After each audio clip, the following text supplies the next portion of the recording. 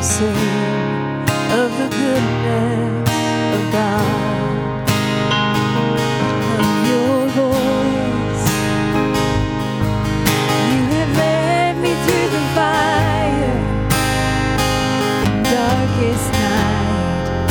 You are close like no other.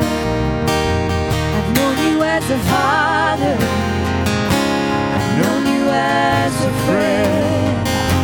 I have lived in the goodness of God. Oh, all my life you have been faithful. All my life you have been so, so good. With every breath that I am able, oh, I will sing of the goodness of God. Your goodness is running after, it's running after me. Your goodness is running after, it's running after me. With my life laid down, I surrender now. I give you everything. Your goodness is running after, it's running after me. All my life you have been faithful. All my life you have been so, so good.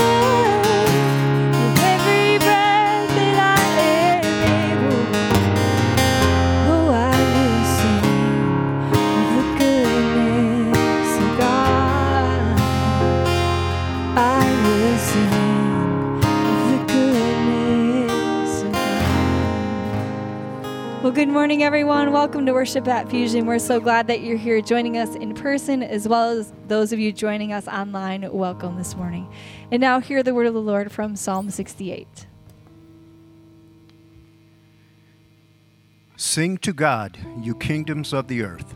Sing praise to the Lord, to him who rides across the highest heavens, the ancient heavens, who thunders with mighty voice. Proclaim the power of God, whose majesty is over Israel, whose power is in the heavens. You, God, are awesome in your sanctuary. The God of Israel gives power and strength to his people. Praise be to God. Amen. I invite you to stand and worship with us.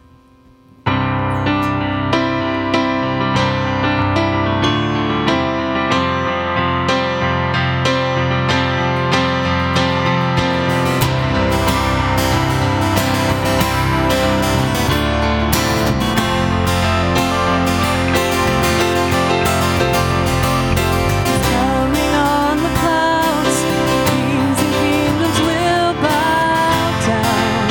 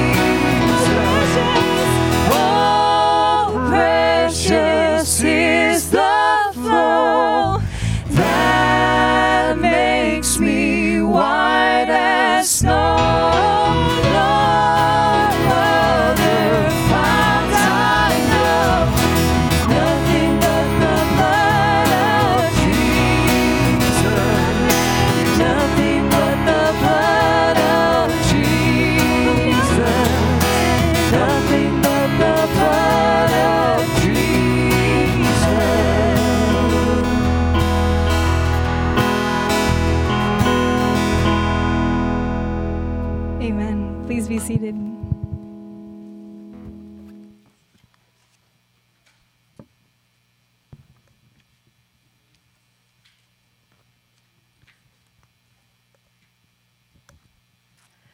Good morning. Welcome to Fusion this morning. Will you bow your heads and pray with me, please? We begin with the words from Psalm 71. Since my youth, God, you have taught me. To this day I declare your marvelous deeds. Even when I'm old and gray, you do not forsake me, my God, till I declare your power to the next generations, and your mighty acts to all who are to come. Your righteousness, God, reaches to the heavens. You have done great things. Who is like you, God? Though you have made me see troubles, many and better, you will restore my life again from the depths of the earth. You will bring me up. You will increase my honor, and you will comfort me once more. And I will praise you with the harp for your faithfulness, my God. And I will sing praise to you with the lyre, Holy One of Israel. As we pray, we'll pray through the words using the Lord's Prayer. Listen with me, please. Our Father, who art in heaven, hallowed be your name. Help us to really know you, to bless you, to worship and to praise you for all your works and for all that shines forth from them, your almighty power and your wisdom and your kindness, your mercy and your justice, your compassion and your truth. May your name be praised in our workplace, our schools, our churches, our communities, across this land and throughout the world. And your kingdom come. Guide us by your word and spirit in such a way that more and more we rely on you. Keep your church strong as we face numerous battles plaguing our culture today. Help us defy the enemy's tactics as he seeks to add division and distrust everywhere we turn. Destroy every force which revolts against you. Do this until your earth, your children, are fully restored, until your kingdom is complete and it's perfect. Give us divine patience as we wait. Your will be done on earth as it is in heaven. Help us and all your people to reject our own wills and our desires, to obey your will without reservation. Help everyone carry out the work we have been called to do as willingly, faithfully, and joyfully as the angels do in heaven. In a world that is deeply hurting, may we be your glowing light in the darkness, by the way we listen, by the way we speak, by the way we care, by the way we share. It's all about love. Give us today our daily bread. Do take care of all of our physical needs so that we may come to know that you are the only source of everything good, and that neither our work or our worry can change anything or do us any good without your provision and your blessing. And so help us to give up our trust in the things of this world and to put our confidence and our reliance in you alone. Forgive us our debts as we also forgive our debtors. Because of Christ's blood, do not hold anything against us, poor sinners as we are, any of the sins we do or the evil that constantly clings to us. Forgive us just as we are fully determined, as evidence of your grace in us, to forgive those who have offended us. And though this is often difficult, we know that this is your good and perfect will for us. And lead us not into temptation, but deliver us from the evil one. By ourselves, we are too weak to hold our own, even for a moment. And our sworn enemies, the enemy of this world, fear, discouragement, disease, corruption, and our own failures, never stop attacking us. And so, Lord, uphold us and make us resilient through the strength of your Comforter, the Holy Spirit, so that we may not go down to defeat in the spiritual struggle of worry and anxiousness, but may firmly and confidently resist our enemies until we finally win the complete victory through the power of your name, Jesus. For yours is the kingdom and the power and the glory forever. We have laid these requests before you as your children because as our all-powerful King, you not only want, but you are able to give us all of this and abundantly more. Therefore, it is with boldness and confidence and with a grateful heart that we release these prayers into your hands, your sovereign hands. Thank you, Lord, for being our constant hope in this broken world. Bless the Lord, O my soul, and praise his holy name forever and ever. Amen. Amen. Well, thank you, Mary. And boys and girls, you are dismissed for children's worship. And while they head on out, let's give them a smile and a wave, and let's bless them because our children are a blessing. Amen. As we think about that, I just want to direct your attention to an email that's going to be coming your way this week. We've been working on a cool ministry opportunity, a real simple way to connect you with kids in our church so that they feel the love and support that we have for them. And so look for that. Some more information is coming. Also, as we continue to seek ways to fellowship and be together, we're going to continue to try to have that fellowship time outside as long as the weather allows, but with the chance of scattered thunderstorms later this morning and into the afternoon, we're going to just be outside in the gathering space this morning. Otherwise, good morning. How are you all doing? Yeah, beautiful weekend. My name is Pastor JV. It is wonderful to be together. If we haven't had an opportunity to connect, I'd love that opportunity. I don't know about, anyway, I don't always feel like a fun parent. Anyone else not feel like one of the fun parents? But this Friday, we did something fun, and we showed up at school and to pick up Emmy, and I walk up, and she looks at me, she's like, "Hey, Daddy, why are you wearing your bathing suit?" And I said, "You want to go to the beach?" She says, "Yes!" And she turns around, "We're going to the beach!" So anyway, I was a fun dad for a Friday afternoon. We went to the beach, and I was freezing cold, but it was awesome. Let's get into God's Word, shall we? This morning, we're continuing a fall series. We've been camped out in Ephesians chapter 2, a series we're titling, Who Are We? Such an important question to know this, who we are, our identity. The series, we've been exploring this working vision language, working because you all will be invited to give feedback as we continue to work through some of this language, but a lot of work has been done to come up with the statement that's on the screen right now. This is the language we have so far, to see everyone joining in the journey of being found in, formed by, and following Jesus. First week, we looked at everyone, right? First week, we looked at our vision, but more importantly, the gospel, to see that the gospel is for everyone. Our vision as a church follows the vision of the gospel that tears down all of these dividing walls that our world and culture has built between people groups. All people are welcome. Amen? Last week, we focused on joining, right? We talked about what is really our hope. Our hope is that ultimately that everyone would join with Christ through faith, and that when we join with Christ, by implication, we join with the body of Christ, right? And so in joining with Christ, we become part of the body of Christ, the community of faith. And we talked about what does it look like for the body of Christ to live fruitful and thriving lives. The key is love. And we talked a little bit about that. Well, this week we get to that third kind of capitalized word in the vision statement, journey. What is it we are calling people to join? What is this journey that we are calling people into? And we're calling people into what it is not simply a choice, right? Of course, we want people to make decisions for Jesus Christ, but that's only the beginning, right? It's more than a choice. It's not simply membership in some kind of exclusive club, right? And it's certainly not just, you've heard kind of the crude statement, fire insurance, right? Because that quickly degrades into kind of just doing whatever I want, grace abuse, right? That we read about in the scriptures. What we're called to join is a journey that's not quick. It's not like a 3-week process and then we arrive. It is a lifelong journey that we live and we walk by in faith. And what we're going to talk about this morning is it's not a journey that's the proverbial walk in the park.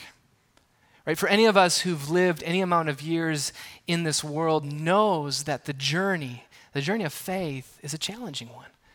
And there's obstacles, and there's temptations, and there's opposition, and we're going to talk all about that. But before we do, let's return back to these gospel waters of Ephesians 2, verses 1 through 10.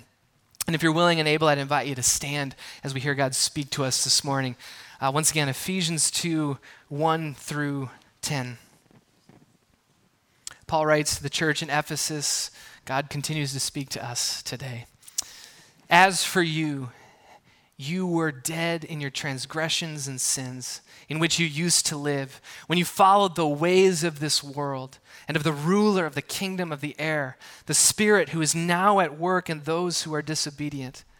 All of us also lived among them at one time, gratifying the cravings of our flesh and following its desires and thoughts.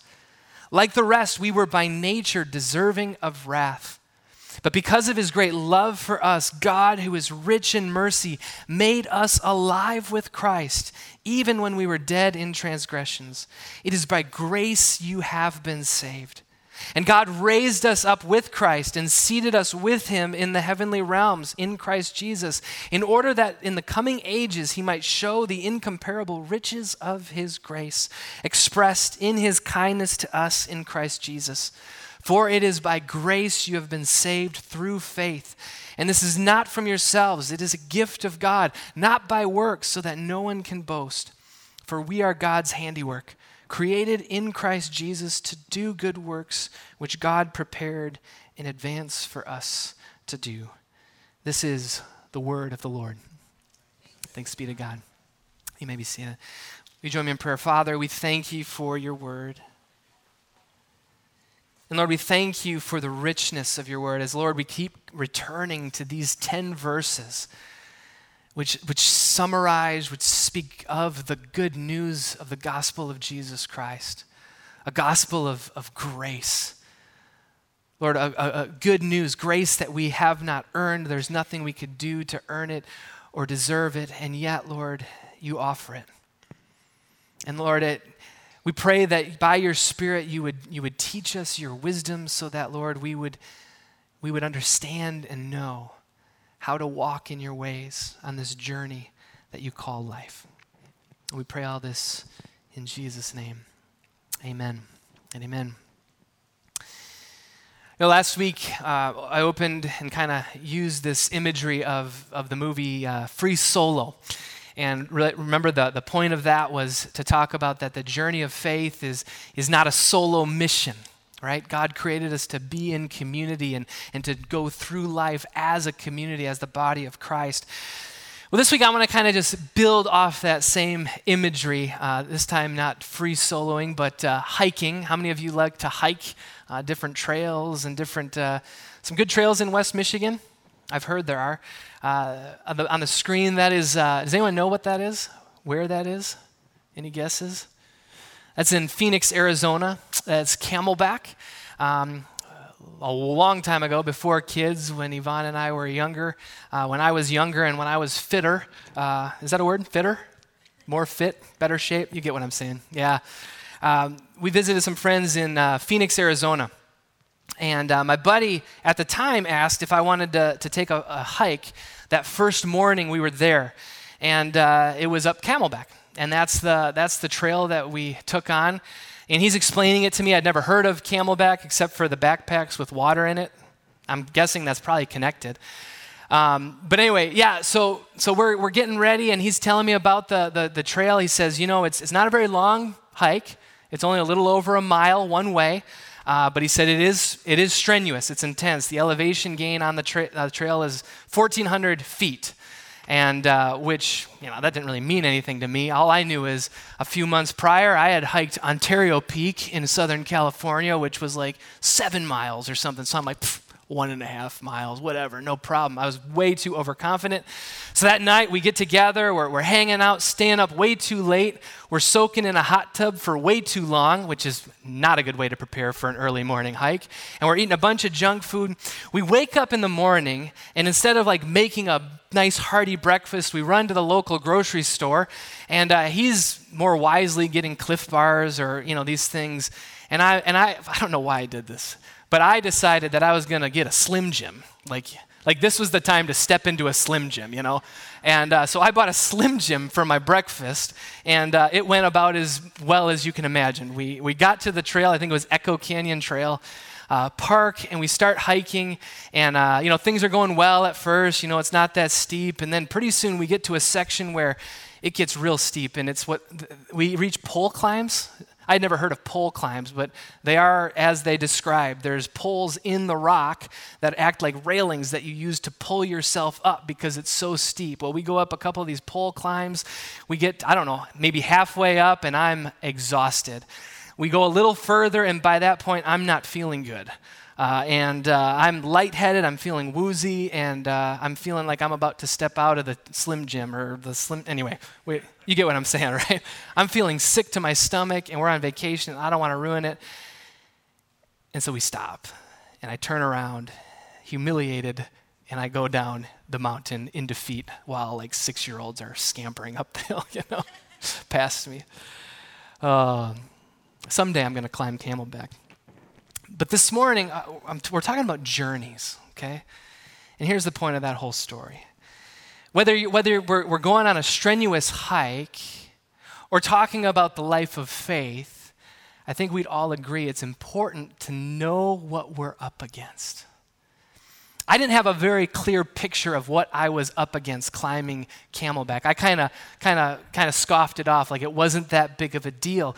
But we need to know the challenges. We need to know the obstacles. We need to know what's ahead so that we can be prepared. Whether we're climbing Camelback, Echo Mountain Trail, or whether we're talking about the journey of faith, the spiritual walk as a Christ follower, we need to know what we're up against. Now, before we get into kind of what we're up against and what are the challenges in this journey of faith, we first need to begin by grasping a key theological tension found in the New Testament. So you ready for a little bit of theology? Not sure? Well, we're going there anyway, okay? So a little bit of theology. We got to understand how to grasp this time of the life in between, okay? So we're going to get into some theological terms. And what I mean by that is, what is this? We live in this time between when Jesus first came 2,000 years ago, when he lived on this earth, he walked this earth, he died on the cross, he rose again and ascended back to heaven. We live between that time and the time when Jesus will come again. Sometime in the future, we don't know when that is, but sometime in the future, Jesus Christ will return. And it's been 2,000 years, but we live in this time between ages, right? And what we're going to kind of frame it as the journey toward what is already finished. Okay, I'm going to kind of parse that out. But we live and we're on this journey toward what is already finished. I've mentioned this before, but the beautiful thing about kids' movies is most of the time, things work out in the end, right? We just had this experience last night. We were watching a movie and there's something bad happening and Bryson's scared and Emmy, she knows the drill. She's like, don't be scared. It's going to be fine in the end. We hadn't seen the movie, but she knew it's going to be fine in the end. Movies for us grown-ups, whole different story. Apparently the Academy, I don't know who the Academy is, who comes up with the awards, but they've decided that we like movies that end really sad, right? Because those are the ones that always win the awards. Anyone else? Okay. If it's won an award, be prepared to leave the theater really sad and depressed. Anyway, but for kids' movies, we know the story ends in a good place. And if you think about the journey that we're on, right, we know how the story ends. Right? God has given us insight through his word. We know how the journey is going to end. Revelation 21, right? We're given this glimpse of the kingdom of God, and we're told that one day Jesus Christ will return. And when he returns, a new heaven and a new earth will descend upon the earth, that God's kingdom, God's reign, God's rule will be established once and for all. in its fullest form and version when Jesus Christ returns. It's a kingdom, it's a rule, it's a reign that's defined. Revelation 21 says there will be no more crying or mourning, there will be no more death. We know how the story ends when Jesus Christ returns. His perfect plan. Now there's uncertainty, right, about the when. We don't know when it'll happen. There's uncertainty, the specifics of how it'll unfold. There's a lot of debate and disagreement about that. But what we know is that when Jesus comes again, his kingdom will be fully established here on earth. What we know, though, in the meantime, is that future hasn't come yet, right? We're still waiting for Jesus to come in fullness and return, his second coming. It has not arrived. And here's the thing, though. Scripture talks about what is fully finished. There's assurance in Scripture that the work of Jesus Christ is finished. When Jesus says it is finished, he means that. The Scriptures tell us that salvation is here, that Jesus' work is completed. It is finished. In fact, in our passage that we read this morning, verses 4 through 5, we read of that reality. But because of his great love for us, it's on the screen, God, who is rich in mercy, made us alive with Christ. That's the Greek there. It's finished. It's been done. We are alive in Christ. Even when we were dead in transgressions, it is by grace you have been saved. You have been saved. Not you will be saved someday. It is a present day reality. You have been saved. We have been saved. It has happened already. The kingdom is here because Jesus Christ has fully accomplished all that is required for salvation. The kingdom is here. Salvation is here, as we talked about that union with Christ. It is here. It is now. And yet, Scripture also talks about there's something we are waiting for. Right, in Mary's prayer, the Lord's Prayer this morning, right? Your kingdom come, your will be done on earth as it is in heaven. We understand that there's something more that we are waiting for. In theological circles, the language to describe this tension is the already and the not yet. That we live in this season of the already, that Christ has come, that has been fulfilled, and yet Christ is coming again to make all things new, the not yet. And I was trying to think of what's a helpful way to kind of grasp this, because in Christian circles and theological circles and seminary, already not yet, it kind of makes sense because we've just heard it all the time. But if you've never heard that language, it's like, what does that even mean? That doesn't make any sense. Scripture actually gives us a helpful illustration. Go figure, right? Are we surprised? No. Romans 8 uses this imagery of a mother who is about to give birth. For those of us who are parents, do you remember the day your first child was born? I remember it was June 25, 2013. Our oldest, Emmeline, was born on June 25, 2013. Do you know when Father's Day was that year? It was June 16 that same year. Do you think we ignored Father's Day that year? No way. We celebrated it. Nothing fancy, but Yvonne said, Happy Father's Day. Why? Because I was already a father. I was already a father of this child, even though she hadn't fully come yet. We were already parents, and yet not yet quite experiencing the fullness and all the stress of being parent. Well, Yvonne was, right? And in the meantime, in those next 10 or 11 days, there was a lot of work, there was a lot of suffering, some agony to happen. Again, it was more Yvonne's job, right? I got a sore knee. Okay, just kidding. Yeah. Thank you for responding. That was a joke. I'm going to pay for that one. But we didn't experience the fullness. And I got to tell you, I'll never forget that moment when, and it was it was long, it was hard. But I remember first seeing Emmeline for the first time, and the joy and the emotion that just spilled out of us, it made that pain and the waiting and the discomfort all worth it. Again, for me, I think Yvonne can speak for herself, but already, but not yet. Is that helpful? See, for Christians, it means that we are living in this in-between time, that we are saved, we are redeemed, we are fully children of God, right? That is a reality that is already fully present, and yet we're still waiting for Christ to come in a way that will bring the fullness of that gift of salvation. Already, but not yet. And so when we talk about life as a journey takes place for us as Christians today in that kind of tension of the already and not yet. It is a journey where we are in Christ, and yet it is a journey that still has its own set of challenges and temptations and struggle. We still face opposition on this journey once we are joined with Jesus Christ. It's a journey filled with opposition. Paul mentions in our passage, verses 1 through 3, he mentions 3 primary oppositions in Ephesians 2 that we face when we were dead in our transgressions. Because we live in this between ages, right? The already and not yet. We know also because of our experience that once we are joined with Jesus Christ, once we are made alive in Christ, that doesn't mean that all of our problems dissolve and go away. Like, we know that because we've experienced it. We know that there are oppositions and challenges and struggles. And so all of these 3 challenges, these oppositions that Paul lays out in the first 3 verses of chapter 2 are challenges that continue, that remain in a different way for us as we journey with Christ, with one another. Those 3 things, those enemies are the world, the flesh, and the devil.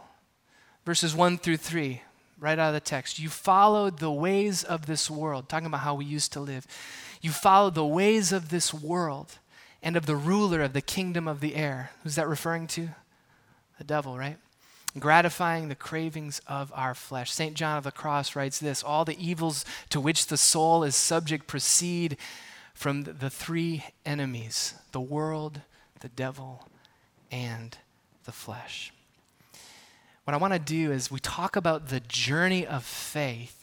We need to understand what we're up against. And so just briefly, I want to just touch on each of these 3 to understand what we are up against on this journey. And as we talk about these 3 things, the world, the flesh, and the devil, before we begin, we got to mention one other thing. That in the Greek language, just like the English language, one word can have multiple meanings, okay? And so there's some confusion when we read about the world or we read about the flesh, like what is actually being referred to here in the scripture. A simple example in the English language is the word ball, right? The English word ball can have multiple meanings, right? A ball can be a round object that you bounce and you play games with, right? You know what that is. A ball can also be a formal dinner dance that you may or may not leave a glass slipper at. Right? A ball, you got it? Or ball can also be a way of describing a good time. The boys are just having a ball at the OK Corral. Is that even? That's not even a saying, right? Anyway, you get the point. Ball can have 3 different meanings, okay? The same is true for Greek words as well. So let's begin with the world. The world. The Greek word for world is cosmos. Now that sounds familiar, cosmology, right? Cosmos can mean multiple things. It can mean or be translated several ways in Scripture.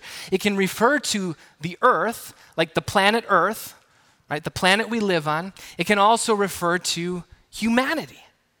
We get both of those meanings in one of the most famous passages of Scripture, John 3:16 and 17. For God so loved the world, referring to the human race, right? That he gave his one and only Son, that whoever believes in him shall not perish but have eternal life. For God did not send his Son into the world, the planet, right, the world, to condemn the world, but to save the world through him. Now, one of the questions is, how do we reconcile that God so loved the world, but then in 1 John chapter 2, John writes, do not love the world. Wait, So God so loved the world, but do not love the world. How do we reconcile that? It's different meanings of the same word. In 1 John 2, it's the same meaning that Paul is referring to in Ephesians 2. It refers to culture or societal norms, the ways of the world, if you will. And so it's totally consistent that 1 John 2 would say, do not love the world or anything in the world, right? It's totally consistent. Do not love the ways of the world. Are you with me? You catching the difference? Yeah. So let's take this to our own context. Talking about the enemy of the world. What do we mean by that? Consider the influence of our world today. Consider the influence our culture has on each of us today. Even in ways that are counter to God's good order for life in this world.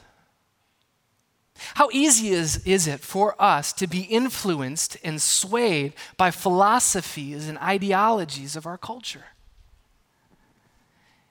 Paul writes in Ephesians 3, chapter 3, verse 14, he writes this, then you will no longer be infants tossed back and forth by the waves and blown here and there by every wind of teaching and by the cunning and craftiness of people and their deceitful scheming. Isn't that an accurate picture of how the culture and the world can influence? It's like being caught in an undertow. Have you ever been caught in a riptide? I was just talking to Darwin about this. That's terrifying. But the world can influence us like wind or waves, and it just sways us back and forth.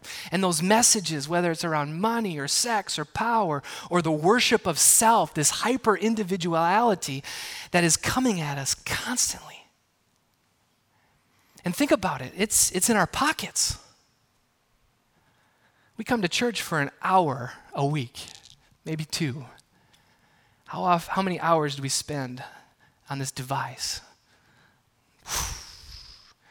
We have to understand what we are up against if we're going to journey this journey of life well. And the world is an influence in our lives. Next, let's talk about the flesh. The flesh. Greek word here is sarkos or sarx. The English word that has this meaning would be sarcophagus, right? It's a little morbid. But it gets at the meaning of the flesh. It can refer to, this word sarkos can refer to the body, so your physical body. It can also refer to ethnicity in some places in the scriptures. And these are not things that must be resisted, right? But embraced, right? We are embodied beings. God created us with a body. Jesus Christ resurrected with a body. Our bodies matter to God, right? The Apostle Paul calls our bodies temples of the Holy Spirit. So this is not to reject the body, right? But there's a different meaning. Our flesh or sinful nature, sinful desires. That's the meaning in Ephesians 2 Paul is talking about. In fact, expanded on in Galatians chapter 5, verse 17, Paul writes, the flesh desires what is contrary to the spirit, and the spirit what is contrary to the flesh. They are in conflict with each other, so that you are not to do whatever you want. That's a relevant statement for us, right? We see the same thing playing out in Romans 7, Paul famously describing this kind of inner tension within himself, struggling with the flesh. He writes, for I know that good itself does not dwell in me. This is my sinful nature. For I have the desire to do what is good, but I cannot carry it out. For I do not do the good I want to do, but the evil I do not want to do, this is what I keep doing. Right? This inner tension with the desires and knowing what is good, but the heart and the... Let's fast forward to today. Know what we're up against. Because kind of building off the messages and the ideologies of the world, the message our world gives us leads us toward the heart and the mind. But what Scripture tells us is that the heart and the mind is deceptive. Our world preaches, follow your heart. You be you. You live your own truth. This is the message we hear day in and day out. But our world preaches that the highest truth we could come to is whatever we think or whatever we feel. But Scripture reveals that the heart is deceptive. Ephesians 4, verse 22. what the heart wants, it's not always good for us. I think the simplest example for me is food, right? What do I want to eat in like a half hour? I want to go scarf down like 12 of those donuts, right? I want to go home and I want to eat a whole bag of potato chips and eat a whole chocolate cake with chocolate ice cream, and I got to quit talking. See, look, I'm already falling in the trap, right? By the way, when you get older, you can't do that because your body tells you the next day, what have you done, right? It's not good for you. Or other parts of my disordered desires. I like that. Disordered desires, right? I love football. I probably have too strong of an attachment to football and watching football. Like today, I would love to just lay on the couch and watch football for like 10 hours and ignore my kids, right, for the whole day. Would that be good? No. That wouldn't be good for me later because Yvonne would get after me, right? That's right. But I'm willing to guess that each of us has experienced the painful consequences of someone we know and love who has decided to follow all of those disordered desires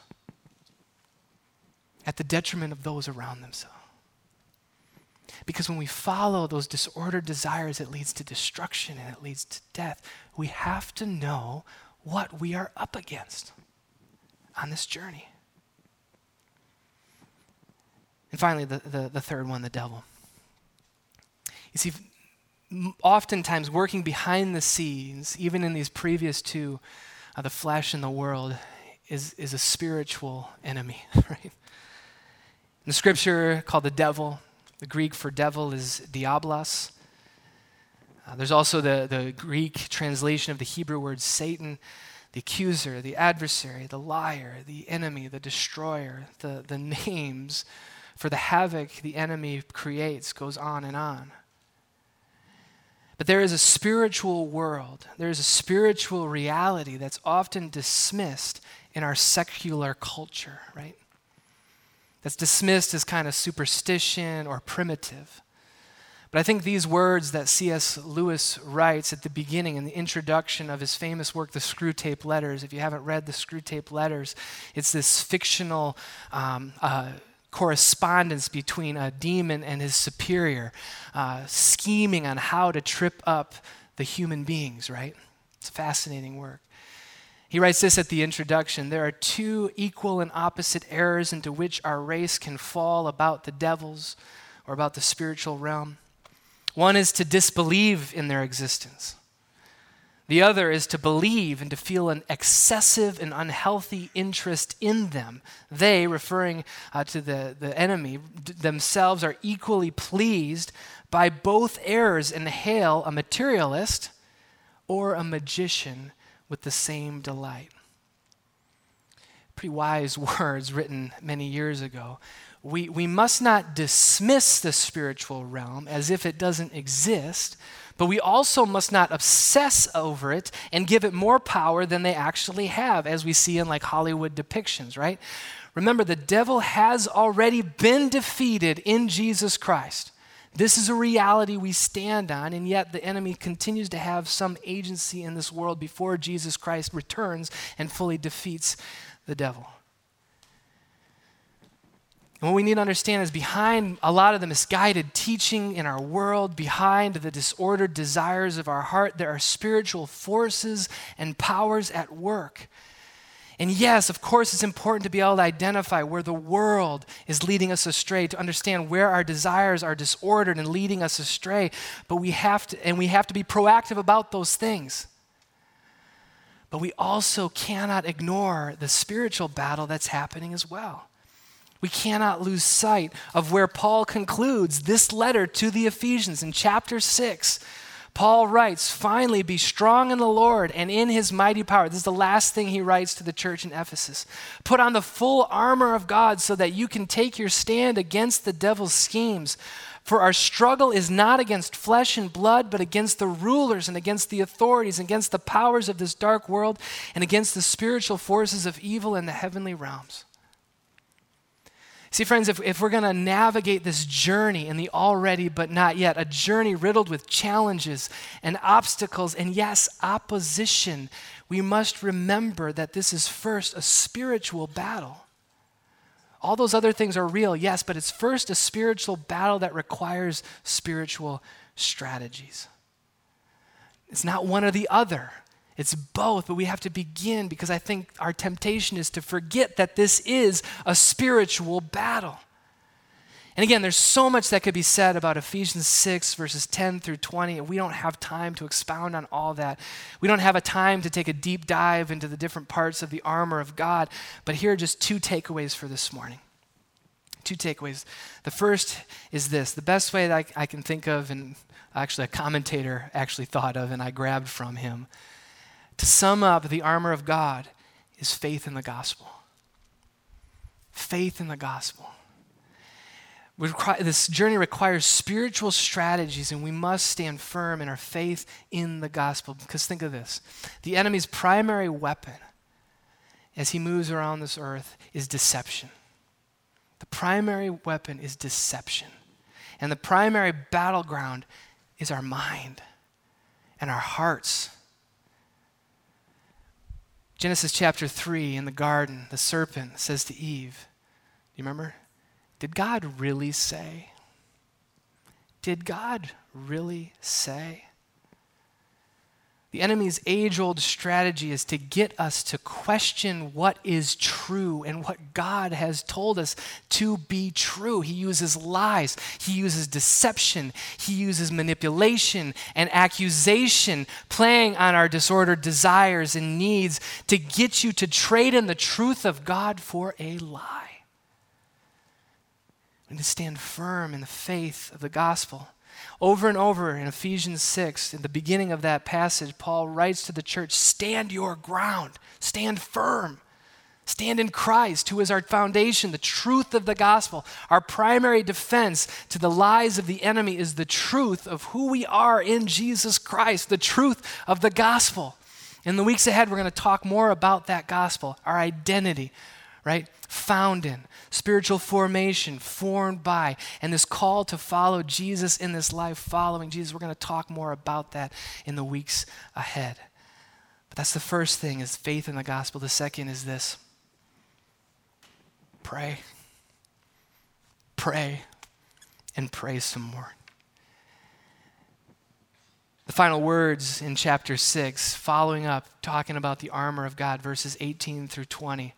Paul writes this, and pray in the Spirit. When? On all occasions. With all kinds of prayers and requests. With this in mind, be alert and always keep on praying for all the Lord's people. What do you think Paul wanted us to do? What wanted the church in Ephesus to do? And this word continues to speak, to pray.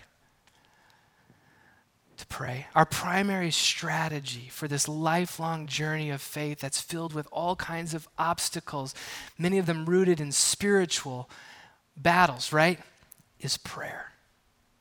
Because prayer is our lifeline to Christ.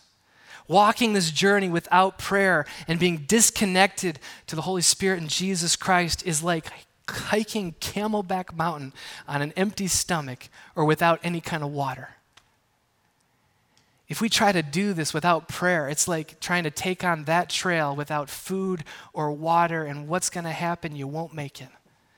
You're going to become tired, you're going to become discouraged, you're going to feel defeated, and you're going to want to give up and go back down. And when we're tired, and when we're exhausted, and we're discouraged, we are vulnerable to the lies and the accusations of the devil. We need to pray. Remember, the journey is long. There's challenges along the way. And the root of those challenges, it's a spiritual battle. So stay rooted in the truth of the gospel and make prayer a priority as your primary strategy in this battle. And remember, like we learned last week, it is not a journey that we are on in our own strength. We have the body of Christ walking with us on this journey. And so if you are in a season where you feel defeated and you need to give up, know that there is a body of believers there right beside you to help lift you up, to pray when you don't have the words to pray, to carry you when it's too hard to walk, because we are the body of Christ on a journey. And we need the Lord's help, and we need one another. Will you join me as we pray and ask God to do that work in us? Lord, we thank you for your word. We thank you for the richness of your word.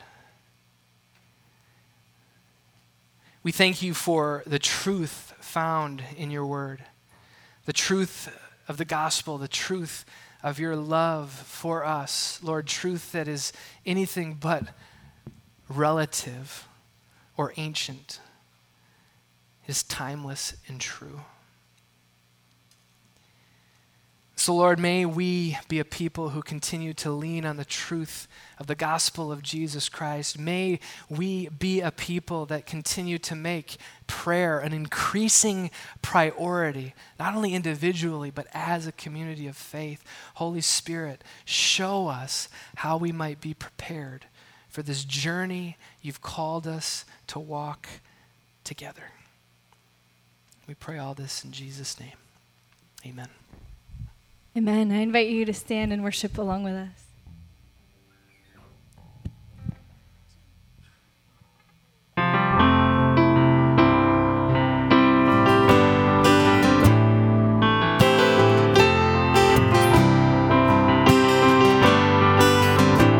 I count on one thing, the same God that never fails will not fail me now.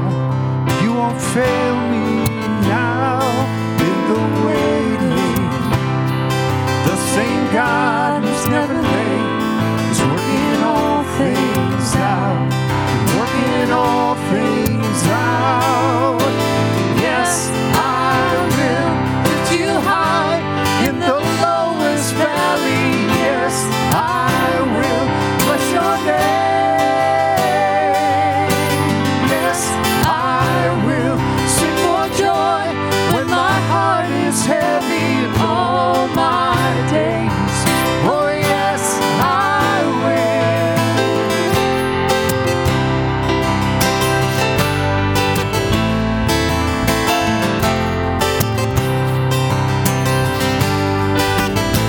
I count on one thing, the same God who never fails will not fail me now. You won't fail me now in the waiting. The same God who's never late is working all things out. You're working all things out. Yes, I will lift you high in the lowest valley. Yes, I will bless your name. Yes, I will sing for joy when my heart is heavy all my days. Oh yes, I will for all my days. Oh yes, I will. I choose to praise, to glorify the name of all things that nothing can stand against. I choose to praise, to glorify the name of all things that nothing can stand against. Yes, I will lift you high in the lowest valley. Yes, I will bless your name. Yes, I will sing for joy when my heart is heavy all my days. Oh yes, I will for all my days. Oh yes, I will for all my days. Oh yes, I will. So we were singing that song, the words of that song, In the Valley. And I think one of the ways the enemy tries to trip us up is to use the reality that this is a journey, that it is filled with struggle, that it's filled with challenges, that it's filled with opposition. And the enemy wants to use that to defeat us and to whisper lies. Yeah, you're not worth it. you can never do this. Whatever that lie is, speak truth into that lie. Because our God is a God of grace who is there to pick us up. It is not in our strength that we are able to journey. Be reminded of that. Be encouraged of that as you walk one step at a time, one day at a time. And hear the blessing once again from Ephesians 3 to help us remember that it is God's power at work in us that gives us the strength to continue. Hear these words as a benediction.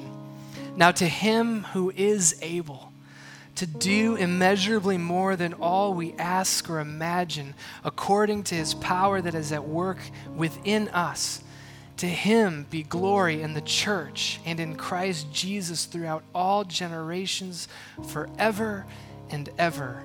And God's people say, amen. Go in peace.